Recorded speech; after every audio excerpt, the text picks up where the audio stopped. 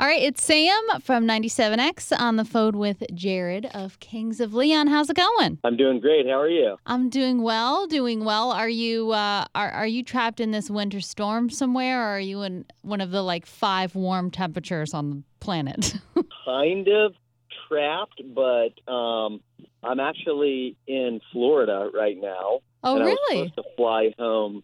Yeah, I was supposed to fly home today, and it got canceled, and so now I'm here until Friday, hopefully, and I don't even know if I'm going to make it back then. It just kind of, we're just waiting on the airlines to let us know. And home for you, is that still Nashville? Yes, it is.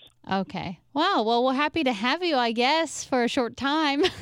Yeah, well, I've actually been here for a little over a week, and now I got 3 extra days because the winter storm back home. Nice. Well, that brings me to my next question, because I was just on your Twitter. Were you here for the Super Bowl watching the GOAT of all goats? No, I wasn't. I wish. That would have been fun. But they allowed fans there, right? Yeah. Yeah, limited fans. They had 7,000 healthcare workers, and then, just limited attendance outside of that. But it was impossible to get a ticket for a real person. Yeah. That's really cool they did that, but no, I watched that at home back in Nashville. Very cool. Well, yeah, it was a very exciting time for Tampa, that's for sure. We're happy to have Incredible. Tom Brady. Well, I want to definitely get right into everything you guys got going on. Now, I guess it's sort of the elephant in the room. The pandemic, the last year, how did that affect the process of writing this album? I know it's your first one in 5 years. Did that kind of accelerate that because you had more downtime? How did it change it? Yeah, it basically just shuttered our band to a halt. We're a touring band, and so everything kind of is based around touring for the most part. And so we had planned on releasing the album and touring it and doing all those things.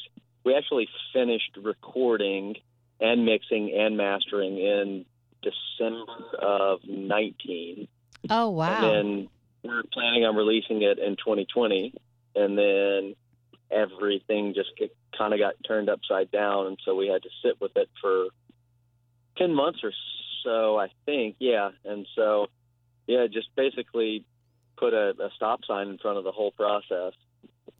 That sounds like torture when you've got this masterpiece you're ready to give to the world, and then you have to just sit on your hands for months. Yeah, it was awful. I mean, we were so antsy, and you second guess things, and you're worried that, hopefully a good album should not become dated, especially in a year, and you hope that you can overcome those kind of things. But, you have all these worries and all these fears, and all we wanted was for people to hear it and to release it and to be able to play the songs in front of people. But, you kind of just roll with the punches, and we knew that everybody was dealing with that. And, we probably don't have much to complain about, so you just kind of go with it. Yeah, definitely. And I saw you guys are doing a lot of kind of raising money for Crew Nation, because that was a whole nother aspect to this horrible situation. Those people just out of work. I mean, when you think about how many people it really comes down to make that one night, that one show happen that you watch, it's just incredible. Absolutely. And we're blessed and lucky enough to be able to kind of take care of our own crew, and that was something that was super important to us, but so many other people could not do that. And anything you can do to kind of help, and obviously there's so many people affected by it, but it's easier for us to help the people that we work with and that work in our industry. It's easier to know the effects of that on those people. And so that was kind of something that we tried to do. Yeah, well, that's really awesome. And so during that time, did you end up revisiting anything from what you had done, or did you just say, nope, we got to just live with it the way it is? I kind of just sat at my house praying that none of the other guys would ever text and say, let's go back in. Because we worked a really long time on this one, longer than any other album we've worked on. And so I was just afraid. I was like, we cannot go in there and do more. And, you can just spend so much time trying to what you think is perfecting something, and you just kind of chiseling away at the original ideas. Mm-hmm. But no, nobody ever texted me. So I just watched Netflix for 9 months. Make your sourdough bread. Oh, yeah. Every YouTube tutorial, I've got it all down. Very nice. Well, just speaking to the songs that we do have, and we love the Bandit, we're playing that one. When you have all that time with the songs, how do you then decide which ones are going to come first? We've always, we kind of very early days hustled back and forth with the record label and disagreed with them on what songs would be singles. And, they gave us reasons why this or that should be a single. And so we basically just, at this point in our career, try to make every song to us good enough that we're okay for it to be a single. And if it's not good enough and we're embarrassed by it, then it probably shouldn't be on the album.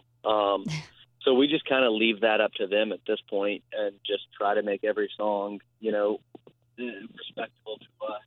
Well, we love all of the songs so far. We're excited for the album, which is March 5th, right? I believe so. Sounds right. Yeah, I mean, it's your first one in 5 years, so you've got some very anxiously excited fans ready to hear it. We are too. Trust me. Now, did you, I know you guys are family, so was there any little bit of creating your own sort of bubble in the past year, or were you more like, I better stay away because I don't want that text, I just want to let it go? No, I think we kind of all did our own things. We saw each other a few different times for gatherings, and we would just kind of do what you can to try to make it safe. But just like everybody, like some of us are more worried than others, and some of us didn't care as much. But, I think that's probably like most friend circles, or family circles, that you just kind of – there are some people who get a little bit more freaked out, and there was just no judgment between any of us. And, yeah, I'm in Florida, and they're at home.